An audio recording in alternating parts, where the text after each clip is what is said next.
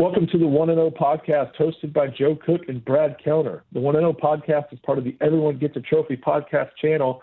And today we will discuss Texas' first round exit as a 3-seed to 14-seeded Abilene Christian, what that means for Shaka Smart and what that means for Texas basketball's future. Then we will get into some brighter news with spring football starting. Steve Sarkisian entering his first practices as Longhorns head coach. What are some storylines we're watching, and what are some things to keep note of? Listen to both our show and Everyone Gets a Trophy, hosted by Kevin Dunn and Paul Wadlington.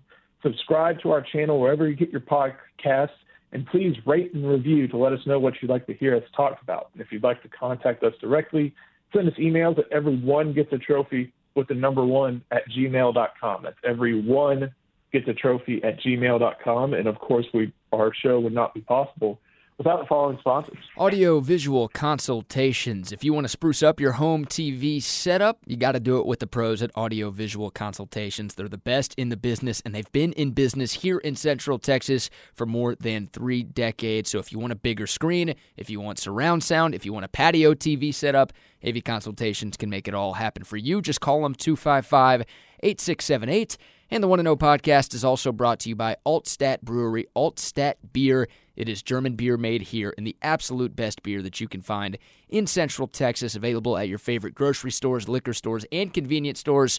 Also, some of your favorite bars and restaurants throughout Central Texas as well. It is the official beer of the 1-0 podcast. It should be the official beer of you as well. It's Altstat Beer. No impurities, no regrets.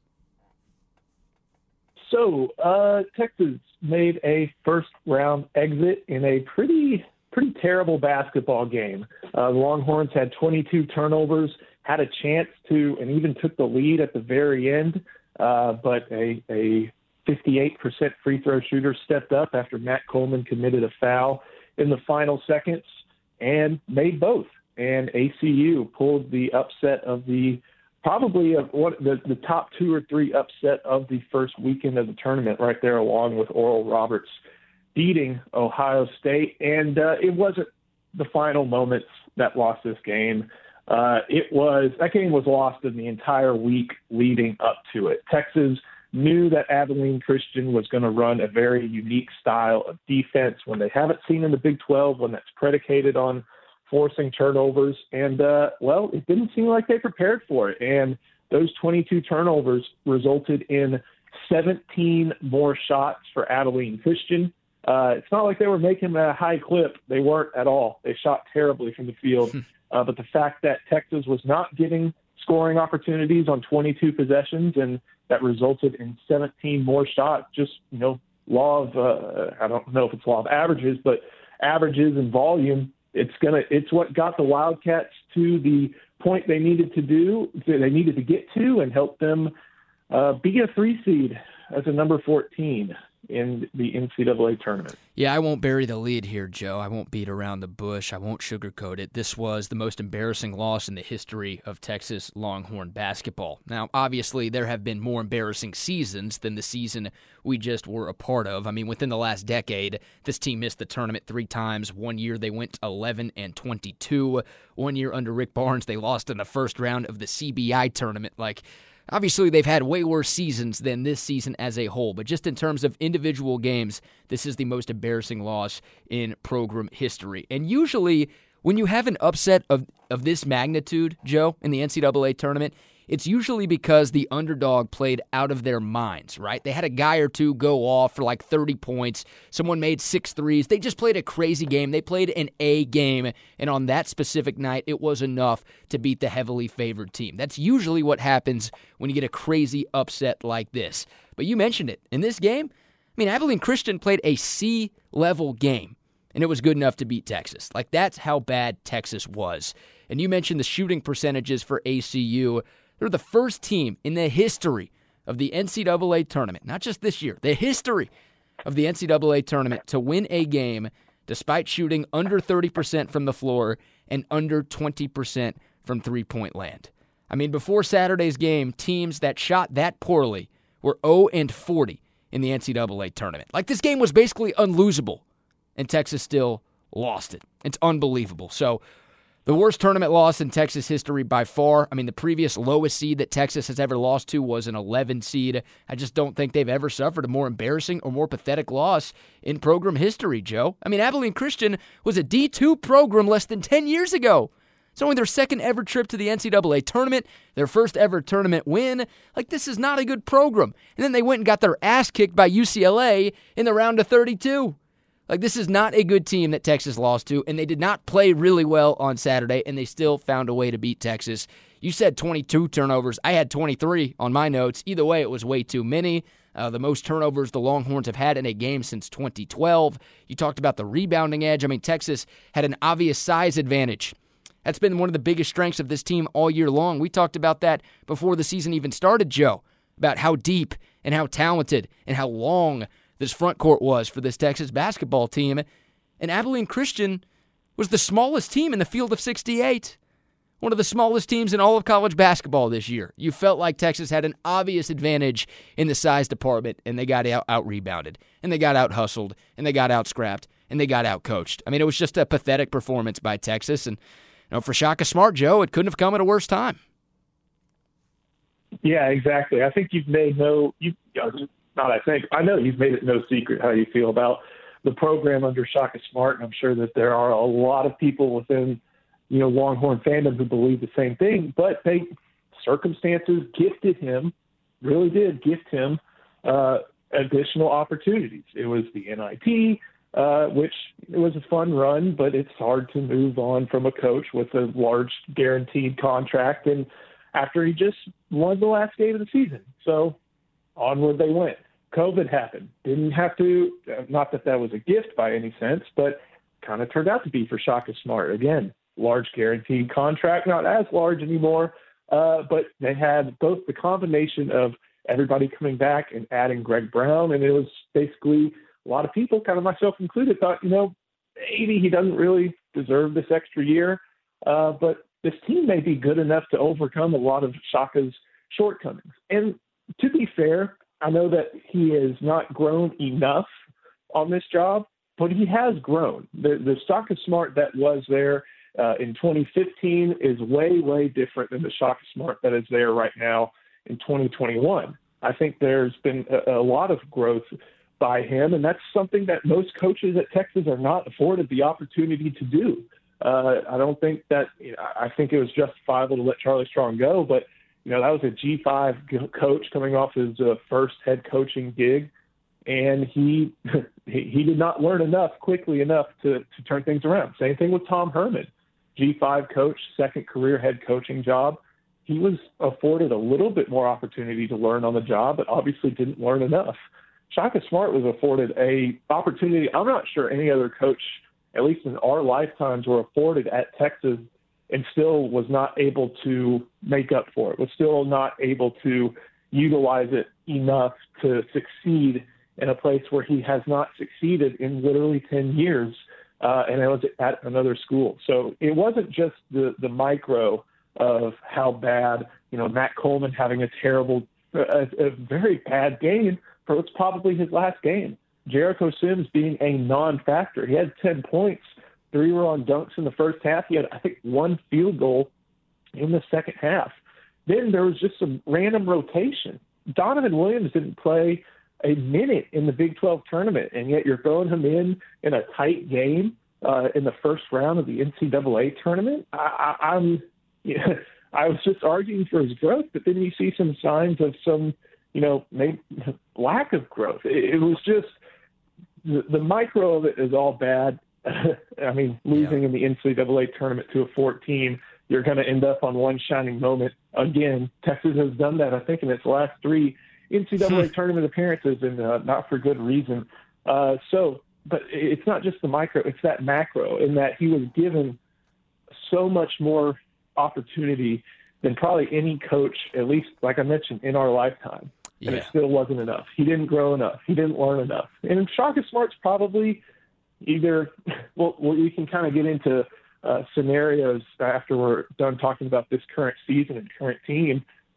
And we've said this about Tom Herman. He's probably going to end up being a better coach in a few years, but he's not a good coach right now, and he's not probably, most likely not a good enough coach for Texas right now. I think that's obvious at this point. I mean, 6 years, 0 tournament wins for Shaka Smart. That's inexcusable at a place like Texas. I know we prioritize football, and I know we prioritize baseball more than basketball, but still, with the resources here, all of the talent in the state of Texas, I mean, everything that's working in Texas's favor, to have 0 tournament wins in 6 years is inexcusably bad. Hell, if Shaka Smart would have won 1 game in this tournament, right? If Texas would have beat Abilene Christian but then lost to UCLA earlier this week, I would have said that's still not enough. Like 1 tournament win in 6 years is not enough at a place like UT, but that's where we're at right now with Shaka Smart. And all of the things that worked out for Texas during that 5-game winning streak to end the season, right? The 3 wins in the regular year and then the 2 wins in the Big 12 tournament in Kansas City. All of the things that worked in those 5 games, we didn't see them at all, Joe, against Abilene Christian. I mean, the guards were passive. The team was not playing with pace. They were not running up and down the floor. This team was not making it a point of emphasis to get the ball to Jericho Sims on the low block. I mentioned that Abilene Christian is the smallest field in the NCAA tournament. The smallest team in the NCAA tournament field, and Texas didn't go to that well. I mean, Jericho Sims was coming off the best game of his life. How the hell does he only have 3 shots in this game?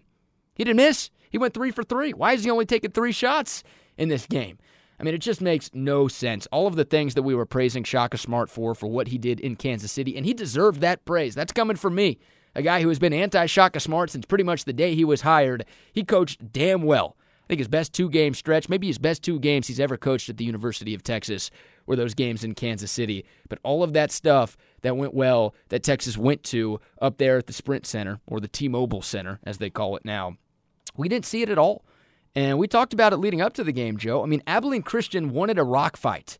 They wanted it ugly. They wanted a defensive game. They wanted the tempo to be slow. I've heard people make the comparison between Abilene Christian and Texas Tech, right? People were calling ACU Texas Tech light. And Joe Golding, the head coach of Abilene Christian, is a Chris Beard disciple. And they're really, really good friends. Like, they wanted to muck it up. They wanted a game played in the 50s or 60s. And I know I said it on the show. I think I said it on this podcast, too. Texas is going to run into some trouble if this is a game that's played in the 50s and 60s. If they slow the game down and they rely on their half-court offense, which has just been garbage all 6 years under Shaka Smart, if they try to play a game like that, or if they get lulled into a game like that, then this game is going to come down to the wire. Texas needed to play with speed, they needed to play with tempo, they needed to play with aggression, and they didn't do any of that, Joe. And they just looked scared. They looked tight. They really did look tight. Abilene Christian, their body language was better. It looked like they were having way more fun out there. Texas looked nervous, and they got beat. Once again, out-hustled, out-scrapped, out-coached, out-everything. This is not the better team lost. I mean, Texas was not the better team on Saturday. They deserve to lose. When you make the mistakes that the Longhorns made, you don't deserve to come out on top. So it's frustrating as hell, man. I mean, another reason why I think this is the most embarrassing loss in school history is the expectations that were thrown upon this team. Hell, I was drinking the Kool-Aid at the end of the year. I had Texas making the Final Four. They played so well down the stretch. And their draw, I thought, was very favorable in the East region. I thought they had everything set up for them to make a deep, deep tournament run, and they couldn't even get past the first round. They couldn't even get past Abilene Christian. So that makes the loss even more, I keep using the word embarrassing. I should open up at the source and find something else, but that just feels like the best way to describe what happened on Saturday. Just awful, man. I mean, really, really awful, and it's inexcusable. And if there are some people out there who are still trying to defend Shaka Smart before that game, I don't know how you can do it anymore. And then if there were some people even trying to defend Shaka Smart after that game, after watching UCLA beat Abilene Christian by 20 the other day, I don't know how you can do it anymore, Joe. I mean, it feels like the fan base has made a complete 180 on this guy. And it feels like 95+% of Texas basketball fans are ready to make a move. And I know the buyout is still there. It's $7.1 million. Shaka still has 2 years left on his contract. And look, you just paid a $15 million buyout to get rid of Tom Herman. You've got the South End Zone project. You've got the Moody Center, obviously the new basketball arena coming. You've got all sorts of money being thrown around down there on the 40 acres. But, Joe, if you really care about basketball, I think the time to make a move is right now. Yeah, completely fair. And I think there may not be, if you're of that mind, there may not be a better time or a more necessary time, because let's think about what's going on with this roster. Donovan Williams entered the NCAA transfer portal Royce Ham, after graduating, is going to find another school for his 5th year of eligibility. Although seniors like Matt Coleman and Jericho Sims, they have the chance to come back. Those are guys who can probably go make money playing basketball somewhere next year. Maybe it's overseas for Coleman. That's still good money. That's getting paid to do what you love. Jericho Sims could find himself picked up by an NBA team, maybe thrown in the G League or, at best case scenario, stashed in the second round. You're not going to – Greg Brown, even though he probably should come back for his own development, is going to go get paid to get developed somewhere. Same with Kai Jones, maybe Andrew Jones as well. Who knows what this roster looks like? Who knows if this recruiting class completely stays together? It's a solid 4-man class, but are you really about to give Shaka Smart, after all these years, another chance at what's going to be basically a full rebuild? That doesn't seem like it'd be a very prudent move, especially when you're probably wanting to drum up as much excitement as you can for moving into the Moody Center. And I think you mentioned that. Remember, the school is pretty much off the hook on having to pay for a brand new basketball arena, thanks to the Oak View Group and the City of Austin, and I think the Moody Foundation as well. But still, you can't, if you're trying to sell season tickets, if you're trying to help pay back the Oak View Group, you need a lot more people to be excited about this program. And I'm not sure if that's going to be possible after this season and then probably after next season. And I know that, Texas is going to lose some guys to the portal. They'll probably gain guys from the portal as well, just with the way the basketball landscape works. And I think you'll see, I think even in recent weeks with guys who enter the portal, you'll see some of the basketball recruitment types talk about how Texas has interest. But that's just so much volatility ahead of year 7. That's a really tough sell. And Brad, I think how lenient I am. I'm very slow to make calls on people. And in my own head, I was not out and out, ready to see or thinking that Tom Herman should have gone until the Oklahoma game this past year. That was before the events of after the game as well. Just that result was kind of what told me it was time. I have kind of said that after last season, that loss to Oklahoma State at the end of the year, that really soured a taste in my mouth as far as Shaka Smart goes. But I just, the events let me know that he's coming back. And, well, he's going to have a good team. Let's see what happens. And we have now seen what happened. So it's a really, really tough prospect, I think, for Chris Del Conte to think that Shaka Smart is going to be able to turn things around again. I don't know how what the process looks like as far as, if Texas were to try and move on from him, what they would want to do. I think you honestly have to wait on University of Indiana, because any top-level coaching prospect that you want to get into, seems like Indiana's ready to fire the money cannon, and that's not something I feel like Texas basketball is really prone to do. So I don't know. It's just kind of a tough limbo spot. I don't know if there's any reason to, hurry up and make a move. But it's just a very, very tough spot right now for Chris Del Conte, and unfortunately for Shaka Smart as well. But he has put himself in that position. I don't think it's that tough of a spot, Joe. I really don't. I mean, I think the loss to Abilene Christian. Well, we're not the ones raising $7 million, Right. Yeah. I mean, I don't think it's a tough decision. I don't know how easy or hard it is to raise $7 million. Now, I assume CDC is going to be able to do it because he's raised, $300+ million for the Moody Center and another $100 million plus for the football renovations going on at DKR. I don't know the exact numbers, and you mentioned basketball is getting some help from Oak View Group and maybe the Moody Foundation. But look, fundraising has not been an issue for CDC, and money is never an issue for the University of Texas. So I think someone or some ones would be able to fork over the $7.1 million to make it happen. I just don't think this is a difficult decision to make at all. I think it's a decision that has to be made. If you want to tell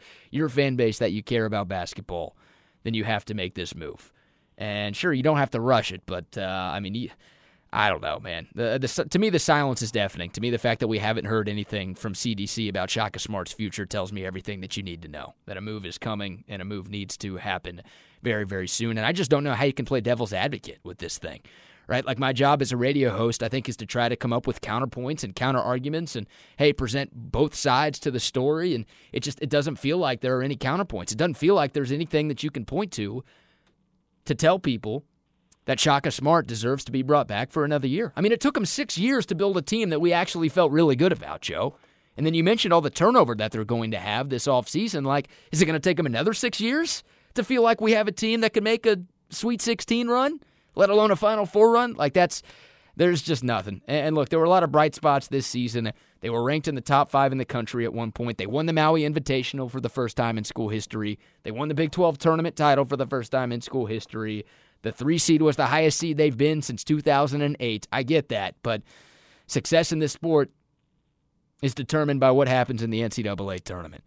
And everything just kind of feels like a waste because they couldn't get it done in the NCAA tournament. So if you're Texas, you have to make the move. I mean, to me, it would have been a tough decision. Maybe if Shaka Smart had won a game or won 2 games, then maybe you could make the case for him to stick around. I still wouldn't agree with it, but that's probably what would have happened. But now, I mean, it feels like the decision is already made. And I will say one more thing, Joe.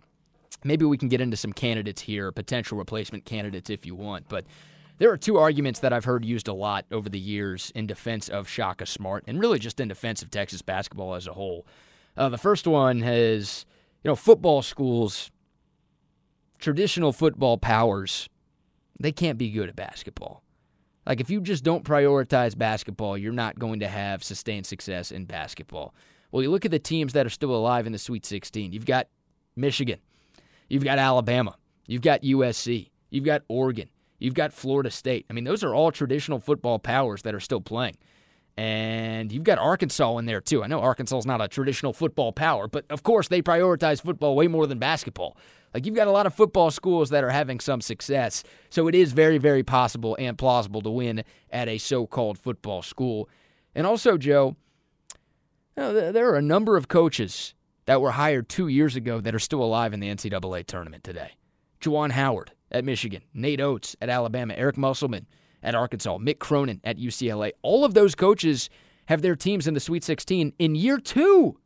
And 3 of those 4 coaches are top 3 seeds. Look, Juwan Howard walked into a great situation taking over for John Beilein at Michigan. But those other guys, Alabama basketball, Arkansas basketball, I mean, Arkansas hadn't been good since the mid-'90s, the Stroll Nolan days. Like, it shouldn't take you, my point is, it shouldn't take you 6 freaking years to win a tournament game. And now it's going to be at least 7 years for Shaka Smart to win a tournament game. So, like, just all the arguments that I've heard over the years, they're not there. I can't come up with anything to argue in favor of keeping Shaka Smart around. I really can't. And there's enough money here to where the money's not an issue. So if that's what you would lean towards, money's not an issue at the University of Texas. So I don't know, man. I mean, they got to get this done. They just have to. And you talked about it with the new arena coming. They have to instill some faith, some confidence in this fan base in order to sell tickets, because otherwise that's going to be as empty as the Flan has been the last couple of years if this is the product that you're bringing into the Moody Center in 2 seasons. So I think you're spot on there. I don't know about getting into candidates because, I mean, we still have the Sweet 16 and Elite 8 to go on to, but I think there's a fair question in there. If you had it your way, and I've had a pretty clear vision on my answer to this question for a while, but if you had it your way, who's the next head coach of Texas basketball? Oh, if I had it my way, now I can go unrealistic. Realistically. Okay. I was going to say, if I had it my way, then Jay Wright, come on down. Or Mark Few, come on down. But those guys are not realistic, and Texas is not going to be able to money whip Villanova or Gonzaga or the Boston Celtics for Brad Stevens to get either of those or any of those guys. I think Chris Beard would still be my top choice. I really do. He's a guy who's proven he can win in the tournament. Not only did he get to the national title game 1 year, but he got to the Elite Eight in another season, and he won a tournament game this year as well with a team that did not have the talent that Texas had. He's got a lot of ties to the state of Texas. Hell, he's a Texas grad. I think that'd be a perfect fit. So I would love Chris Beard, but his buyout is hefty, and it's heftier for a Big 12 school, and it's heftier for an in-state school as well. So Texas would have to not only pay Shaka's buyout, but pay Beard's buyout as well. But I think that's still realistic. I think that's still feasible. Man. And then another guy, look, I don't think Scott Drew is realistic. I think if he leaves, he's going to take the Arizona job because that's where his brother is and that's where his parents are, and his dad is not doing too well. And Arizona's a better basketball school than Texas just is. Another guy I would look at, though, is Brad Underwood. I think he's a guy you have to keep on your radar. I know Illinois had a disappointing early tournament exit this year, but Brad Underwood's a guy who's coached in this conference. He coached for a year at Oklahoma State. He's a guy who coached in the state. He was at Stephen F. Austin for 3 years, and I think made the tournament all 3 years, actually won a couple of tournament games there at SFA, and he's done really, really good things at Illinois. I mean, he had them as a 1 seed this year and a couple of All-Americans on their roster. So that would be another guy I would look at, but I still think for me, Joe, in terms of realistic options, Chris Beard would be number one. What about you? I'm good. I think my option's realistic, but it's way different than yours. And I've been holding this opinion for about a year now. Give me Royal Ivey. Give me a guy who I think that KD, Kevin Durant, swears by. Obviously, he probably wouldn't be with the Nets as he is right now if it weren't for a little bit of that symbiotic relationship after never even playing with him at Texas. He's a guy who's been on an NBA bench for several years, from the development level at the G League to, I think, at Oklahoma City, and then with the Nets. He kind of was a player coach for a little while towards the tail end of his career, and he's working with Steve Nash and Mike D'Antoni. And it would also be a lean into a recent trend of having players, alumni, former players who obviously have basketball experience, come back and serve as head coach at their alma mater. I mean, the obvious one is Patrick Ewing, and those results are still pretty mixed. I don't know if we're thinking of him unless Georgetown goes on a run in the Big East tournament.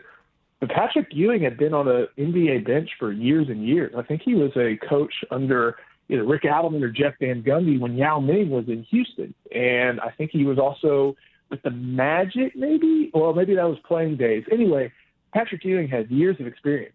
Juwan Howard was kind of a player-coach type figure for the Heat before he may have become a coach. So you can have, there's a risk there. You could either get Juwan Howard, which is unbelievable, or you get Penny Hardaway, or you get Jerry Stackhouse, who are at different jobs in Michigan, but still, they're not totally having a bunch of success. Heck, I mean, look at Patrick Ewing. I would think that almost 2 decades as a coach on an NBA bench, in addition to being, one of the greatest centers of all time, being at the alma mater would probably help him out. It just hasn't happened yet.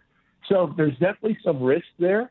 But I feel like with a guy like Ivey, you would be able to get a lot of people bought into the program who, not to say that Shaka Smart has alienated people for, as alums and stuff like that. But when you provide the results you have, you're not doing as much to endear yourself to the program. Yeah. And I think that a guy like Ivey, you bring his basketball smarts, you bring his Texas connectiveness, and you bring in a great story. A guy who used to, run the floor at the Irwin Center is now going to run the show at the Irwin Center. So that's kind of where I see it. Of course, I think that Beard or Underwood would be great. Scott Drew, I think there's some things he's said about Texas in the past that even in his own head would preclude him from taking that job. So if I had to make my pick and I had the magic wand, I would bring in the current Nets assistant, Royal Ivey. That's interesting, and I think some people would agree with you. And I've heard Joey Wright's name even mentioned because he's been an assistant coach. He's been a head coach in the G League. I think he's been a head coach overseas as well. Another one of those lifetime Longhorns that could maybe put the BBs back in the box. Look, Juwan Howard's the best example you could give in terms of a player turned coach at his alma mater that had immediate success. But I mentioned it a couple of minutes ago. I mean, Juwan Howard walked into an amazing situation. Now, he's done a great job keeping that situation amazing, and he's still recruiting really, really well. I'll give him credit. But, I mean, John Beilein had played in 2 national title games as the head coach at Michigan, and he only left because he got a job in the NBA. It's not like things had fallen apart and he got fired. Like, he was doing so well, he got a job in the NBA. So that's not the situation Texas is in. Like, the cupboard was full for Juwan Howard. Shaka Smart is leaving not a whole lot here at Texas, right? Because of the roster turnover, and this team has not had a lot of success over the past decade. So I think it'd be more likely to be, I don't want to put the Patrick Ewing curse on him, because I think Patrick Ewing might have been fired if Georgetown didn't win the Big East and make the NCAA tournament this year. But I want a coach who's proven that he can build a program and win as a head coach in college basketball. I don't know if this situation is right to take a chance on an alumni like Royale Ivy. Like, I would rather know that I'm getting a guy who's already built a program and who's already won at this level. But I bet there are a lot of Longhorn fans, like I said, who would agree with you, and I bet he would be in consideration. And I'd like to think he'd at least get an interview, at least get a shot if and when this job does open up. I like that take. Yeah, I think so. I think that kind of wraps it up for basketball, which perfect, because literally on the Monday after that NCAA tournament loss, Steve Sarkisian had his opening press conference in the spring talking about, finally being able to watch practices and run the show in Austin run the show as a head coach for the first time in, over 5 years. So first day of practice was Tuesday. The Longhorns are going on a Tuesday, Thursday, Saturday schedule. And I kind of just want to open it up to you. What are some of the things that you're looking for? Obviously, we can kind of start off with some bad news with Jake Smith possibly breaking his foot, according to Steve Sarkisian, could miss some time in the spring, if not all the spring. So that obviously is not a good way to start off spring practice, especially for a guy who was, hit by injury with a hamstring problem last year. So you want to talk about wide receiver a little bit? Because I kind of feel like there's a lot of opportunity for a lot of different players here this spring at wide receiver. Kind of unfortunately created by injury, but, football is a next man up game. Yeah, I feel bad for Jake Smith for a number of reasons. I mean, obviously he's hurt. I wish him all the best throughout his surgery and throughout his rehab process, but he's going to miss out on some pretty valuable reps. And I still think Jake Smith is going to be able to compete for playing time when he comes back. No question about that. But, he's a guy who over his first 2 years hasn't quite lived up to the hype, hasn't quite lived up to the expectations. Now, a lot of that blame probably goes on Tom Herman and the lack of scheme and imagination and creativity in this offense the last couple of years. But it's not like Jake Smith is a solidified starter, right? This is not Roy Williams before his last year getting hurt. This is not Jordan Shipley getting hurt, where it's like, that guy could get hurt. He can miss all the spring. He'll still be our number one wide receiver. No problem. So I feel bad for Jake Smith, man. I mean, he's going to be a little bit behind in terms of learning the offense and obviously in terms of, getting all of the reps that he should be getting. So that sucks. But I agree with you, man. I mean, there's a lot of talent at this wide receiver position. We're not sure what to make of it because the wide receivers were awful last year, but we're not sure if that was a Tom Herman problem or if that was the wide receivers themselves problem. I'm fascinated to see what Steve Sarkisian can do with this offense, but specifically the wide receivers, because the last couple of years at Alabama, he was scheming guys open all the time. Now, I know Texas doesn't have a Devontae Smith or a Jerry Jeudy or a Jalen Waddle or a Henry Ruggs. I know that. Hell, Alabama might have 2 or 3 other receivers that I didn't mention who might be better than anybody that Texas has right now. But those guys were schemed open, Joe. So I'm excited. We'll learn some of it in the spring, and we'll hear about which guys are stepping up in the spring. But damn it, I cannot wait for the fall to see how that group progresses, because I do think there's a chance for a few guys in that wide receiver room to have breakout seasons in 2021.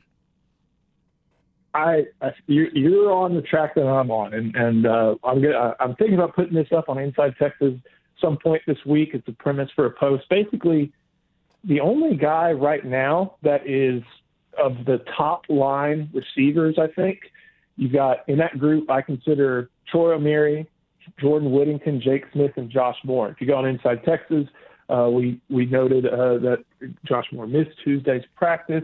So basically, there was only one guy from that top line group who was healthy enough to participate in practice, because O'Meary's still recovering from his ACL injury. Obviously, just mentioned Moore. Jake Smith just got hurt.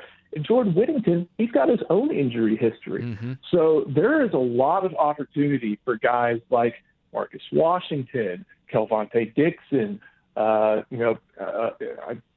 had the list up earlier, but basically think of a receiver And they've got a chance this upcoming spring to really learn a lot in the playbook and make some plays with, the questioned availability of some of that top 4 receiver group. And it's going to be an interesting task to figure out what receiver is making the most of it, considering there is an ongoing quarterback battle and an ongoing left tackle battle, and they're facing probably the most experienced and athletic group on the other side of the ball in those corners. So there's going to be a lot of chances for these guys to prove themselves. I don't think there are anybody who's going to be finding out that they're the next Heisman Trophy winner, but I think there's a chance for Steve Sarkisian to make sure that a lot of these guys who maybe went into this spring down the depth chart have an opportunity to get a lot of live reps during install, something that he made a big point to mention both Monday and Tuesday about how they're going to throw a lot at them in these first 5 to 6 practices in order to make sure that they can recall it when it's time for the real games to be played in the fall. No doubt. I like that. Install as much as you possibly can in the spring so you're not having to learn a whole hell of a lot of new stuff when you get to the fall. But there's an opportunity for a lot of guys at wide receiver to get some playing time this spring and hopefully turn that into success in the fall. Alvonte Woodard, I don't know if you'd mentioned him. I would throw his name on that list as well. Look, Tom Herman, we know this. We've talked about this. He recruited really, really well.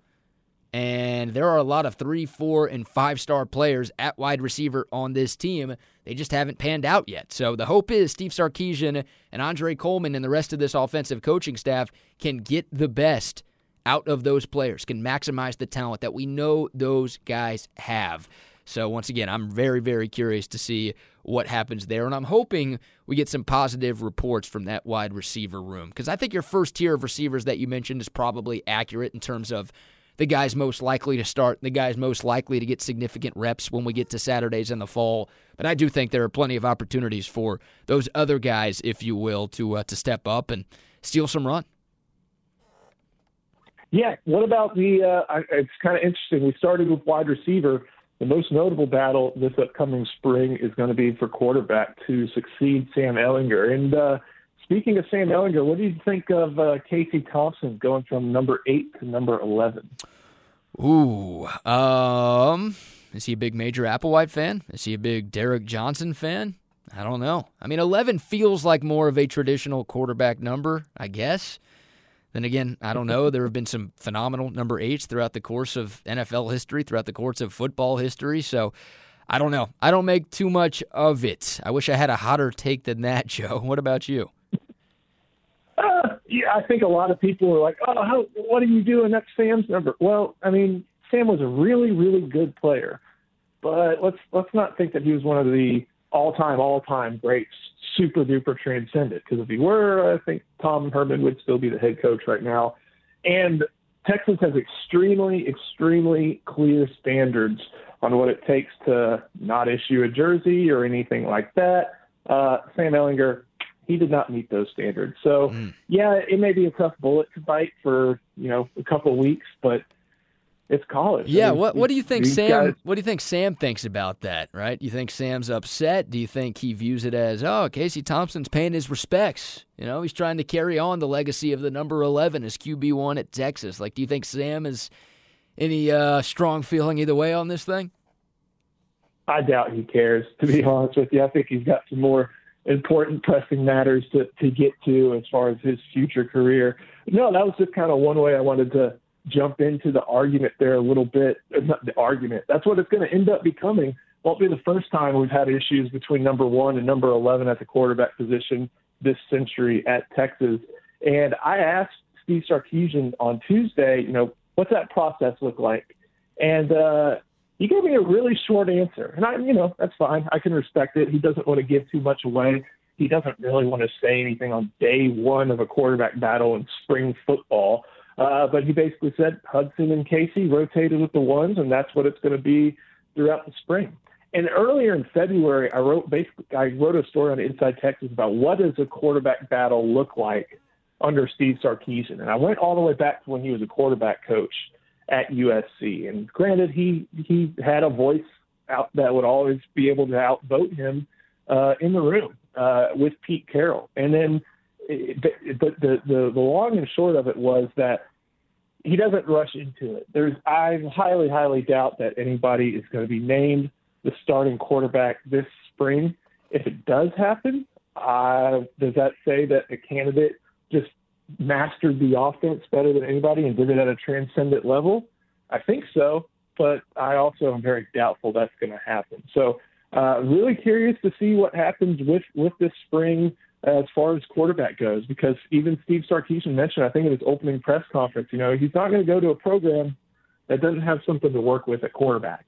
And he talked about how he was able to watch during Alabama prep for the college football playoff.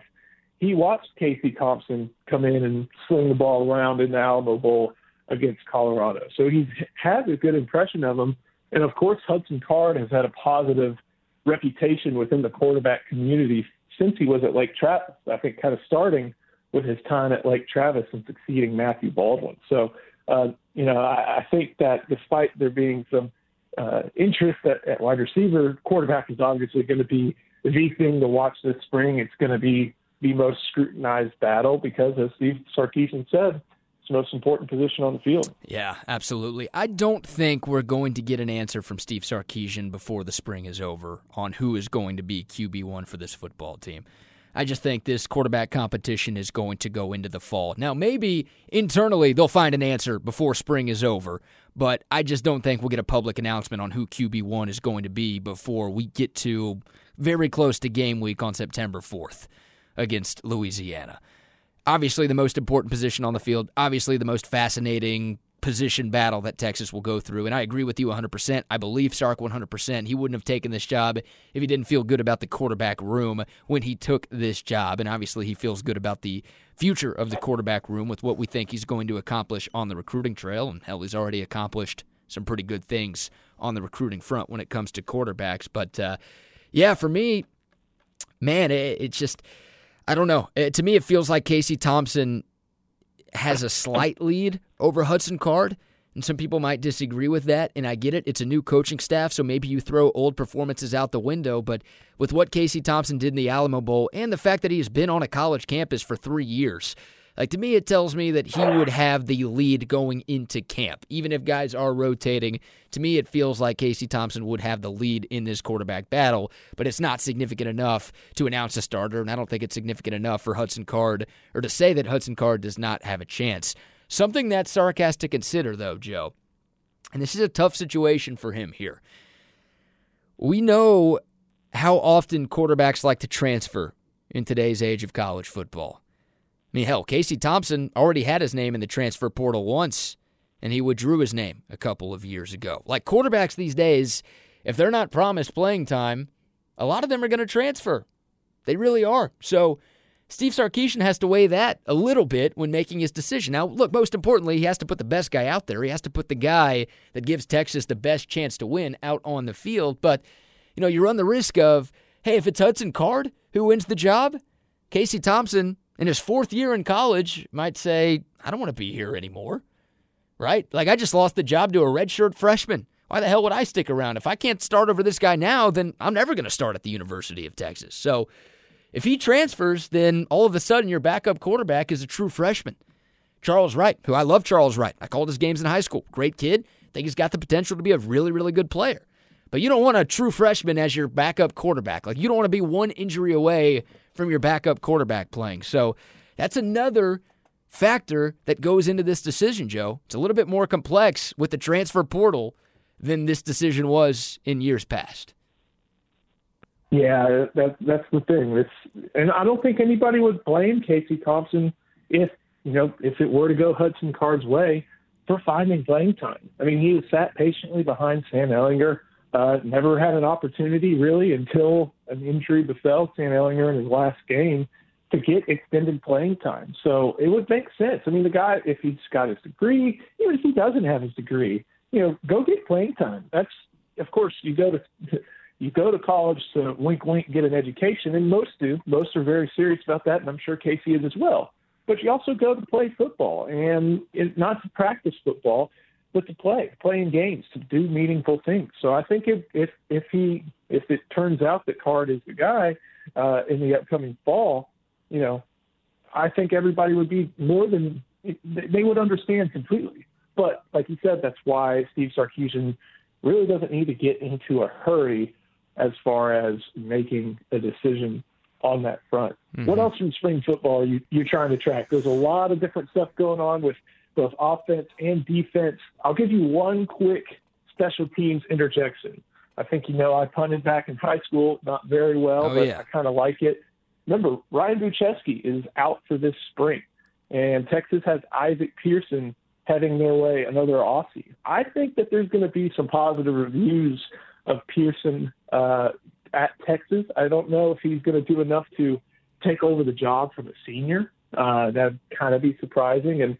But at the same time, I think there's a lot of people who are with the Pro Kick program who are pretty excited about Pearson and what he's able to do. So, little brief special teams interjection. Of course, you still got Cameron Dicker, who I think, according to the roster, is now 6'1", 220. But, I think that's something to maybe keep an eye on. Number 49, kicking the balls there for Texas. But what other positions are you watching, or what other storylines are you watching as far as spring football for the Horns? Yeah, I'm not as enamored with the special teams conversation or competition as you are, but maybe something to watch there. Oh, man. Secondary. I'm really looking at secondary. I'll start with offense first, though. I'll go tight ends as well. Apparently, there were some 2 tight end sets in the first day of spring football, and you've got Cade Brewer, you've got Jared Wiley, you've got Malcolm Epps, you've got Juan Davis, you've got Gunnar Helm, and you've got Braden Liebrock, who I don't think is participating in the spring, or at least he's hurt right now, but you've got some weapons there, and those guys, that position was just never that good under Tom Herman after Andrew Beck left. So I wonder if Steve Sarkisian is going to make that a focal point of this offense, and I wonder if any of those guys are going to be able to step up and be an impact player at that tight end spot. But the secondary, the defensive backfield, who are going to win the cornerback jobs, who's going to win the safety jobs, right? Darian Dunn, the grad transfer coming from McNeese State, the cornerback, is he good enough to steal a job away from Deshaun Jameson or Josh Thompson, the guys who started for most of the year last year? What about Anthony Cook? Steve Sarkisian singled Anthony Cook out after the first day of practice yesterday, and he said, hey, Anthony Cook really stood out. He played really well yesterday. So is Anthony Cook finally going to live up to that potential? Is he going to be a consistent starter for this football team? And then at safety, Joe, you lose Chris Brown, you lose Caden Stearns. Those are 2 of your starters from last year, 2 guys who were going to play in the NFL. How do you replace those guys? We know there's talent there, but who's going to actually step up in Pete Kwiatkowski's defense and take those starting spots at safeties? You assume B.J. Foster will be one of them, but who else is going to make the cut for starting safety? So I would look at that a lot. Defensive backfield, you can never have enough coverage in the Big 12 Conference, right? This is a pass-happy league. You have to have a good secondary. Texas has obviously struggled with the secondary over the past few years. Can this coaching staff and can this crop of players bring back DBU here in Austin? Yeah, I think the secondary is where my eyes are going to be too. Linebacker, you just kind of have to hope for the best at this point with the way the position has gone, and I think you're pretty confident in what you have on a defensive line so long as everybody stays healthy. But, yeah, that secondary replacing 2 guys who are trying to make their names in the NFL is going to be big, and that's why over Inside Texas we've got a lot of details on those defensive backfield battles. One of the moves that's been made and one that was reflected on the Texas sports roster is that Brendan Schooler has switched to defensive back. And he was a guy, I think, in his freshman year at Oregon, recorded 4 interceptions. Obviously, he's a special teams ace. It's another guy back there, I think, with a good capability of providing some heady play back there. Of course, I think B.J. Foster and honestly, Jaron Thompson kind of seem like the favorites at this point. But I think what you really have to watch is those corner spots. You mentioned Anthony Cook and Darian Dunn. I think one thing that needs to be taken note of is how is that nickel spot used in this particular defense with both Chris Ash and kind of sort of with Todd Orlando. It was basically, I'd say, 65% linebacker, 35% defensive back. And I think you saw that reflected in who they put there. They put B.J. Foster. They put Chris Adamora. They put P.J. Walk, guys who are a little bit thicker, playing above, probably around 215 or so pounds. You mentioned Anthony Cook at nickel. He played that position last year, but I didn't think that was the right fit for him. I also didn't think it was the right fit for Xavier Alford, who's now at USC. Anyway, I think what's going to happen is that nickel position is going to look more third defensive back than extra linebacker on the field. I think that coverage is going to be important there. He will still have some linebacker-esque duties, but at the same time, I think that there's that battle for corner is going to determine what happens at that nickel spot, because there's only 2 corner spots, left and right. You got 3 guys in Dunn, Jamison, and Thompson. You even got some young guys in Keaton Crawford and Jahdae Barron. There's plenty of guys there who could man those spots. So then what happens at nickel? Does it go to the third place guy? Does it go to, Anthony Cook, who's in that role? Does it stay with Chris Adamora, who is probably profiles a little bit better to safety than third corner? That's what I want to see. I want to know how those guys are handling the new responsibilities in Pete Kwiatkowski's defense. And then I think one more thing you have to look at on defense is where the pass rush is going to come from. That's a pretty simple problem that needs to be solved, and it's going to be interesting to see that happen at the same time as Texas breaking in new offensive tackles. Yeah, I'm looking forward to that as well. I'm trying to think what else is going to catch my eye. I mean, obviously the new coaching staff, just fascinated to see what they bring to the table. But I think a lot of Texas fans are just in full wait-and-see mode. I mean, we've got PTSD from the last couple of coaches here at Texas, to where we've bought in, we've drank the Kool-Aid, but we just didn't get the results we wanted to see. So there are some Texas fans who are like, man, to hell with the spring.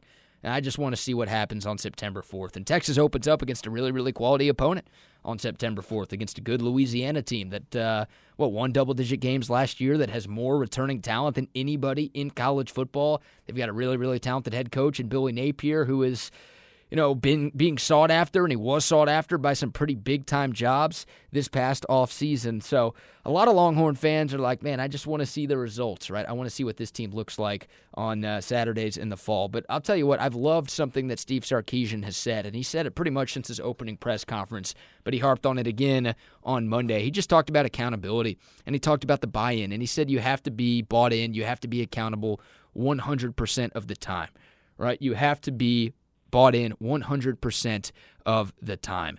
And it just didn't feel like we had that buy-in from players, from coaches, from fans, from everybody. And it doesn't matter that much with the fans. It matters more with the guys inside the locker room. But it just felt like we didn't have that throughout the Tom Herman era. I know for a fact, I think we all know for a fact, that we didn't have that last year at the end of the Tom Herman era. So I just like the stuff that Steve Sarkisian said, man. He said everything right to this point. The all gas, no brakes hashtag is obviously something that has caught on very, very well with this fan base, but he's saying the right things. He's bought into his coaching staff. The initial reports are that the players like the staff at this point. And, man, I'm looking forward to it, man. I love spring ball because it's, it gives us some stuff to talk about, and obviously it means that football is getting closer and closer to coming back, but it just feels a little bit different every time you have a new coach in here. Yes, sir. I agree completely. So it's just glad to have it. We didn't have it last year. A lot of optimism, of course, the new coach bump. So ready to see it happen. Anything else from spring football? We kind of hit the two big storylines that happened in Texas athletics this past week. Yeah, I'm trying to think. I'm scrolling through my notes here to see if there's anything that we haven't hit. Brendan Schooler, now listed as a defensive back on the TexasSports.com official team roster. I think there were some reports. I think you guys at Inside Texas had this about a potential position change for him, flipping from wide receiver to defensive back. I will ask you this, and I asked this question to Rod and Kevin on the show earlier this week. Of the 6 starters who will be out for spring ball, and when I say 6 starters, I mean 6 guys who started on last year's team who will be out for spring ball this year. You've got Jake Smith, Derek Kerstetter on offense, DeMarvion Overshone, Tavondre Sweat on defense, then Ryan Buchevsky, who you mentioned, and Justin Mater on special teams. Out of those guys, which guy do you think is going to miss out the most by not being able to be a part of things this spring? Ooh, that's a really good question. It might be Derek Kerstetter, and that's really unfortunate because, he's coming back for a 5th year, recovering from a pretty gruesome injury. But he's a guy that these coaches need to see where he fits. It's probably not going to be center again with Jake Majors. Is it going to be right tackle like he was before he had to move inside? Is it going to be guard, which he's played before? I think it's him, and it just really, really stinks because that, like I said, bad injury, suffered late in the year. But that's if you're a swing guy, you kind of pride yourself on being a jack of all trades type of thing. But at a certain point, especially this year, considering he is about to be a fifth-year senior, he is he has, I think, NFL potential with his versatility. He's got to be able to show that one of those spots is going to be his, or else I don't know where he fits into the equation. Mm-hmm. Yeah, I like that answer. I mean, Jake Smith, to me, comes top of mind just because of the depth that there is in that wide receiver room and the fact that, he hasn't done enough to really solidify one of those starting wide receiver positions, and just learning Sark's offense, I think, most importantly, just not being able to get those reps with this new offensive scheme, I think, is going to hurt him. DeMarvion Overshown might be another guy that I'd throw in there, too.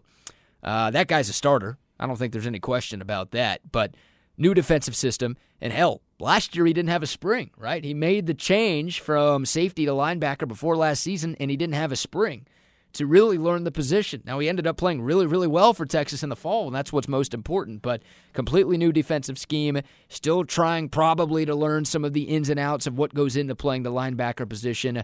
I really think he could have used this spring and just those extra reps in PK's defense, but he won't have that. But like I said, Overshown's got a starting spot on lock, I would think, so he will be all right there.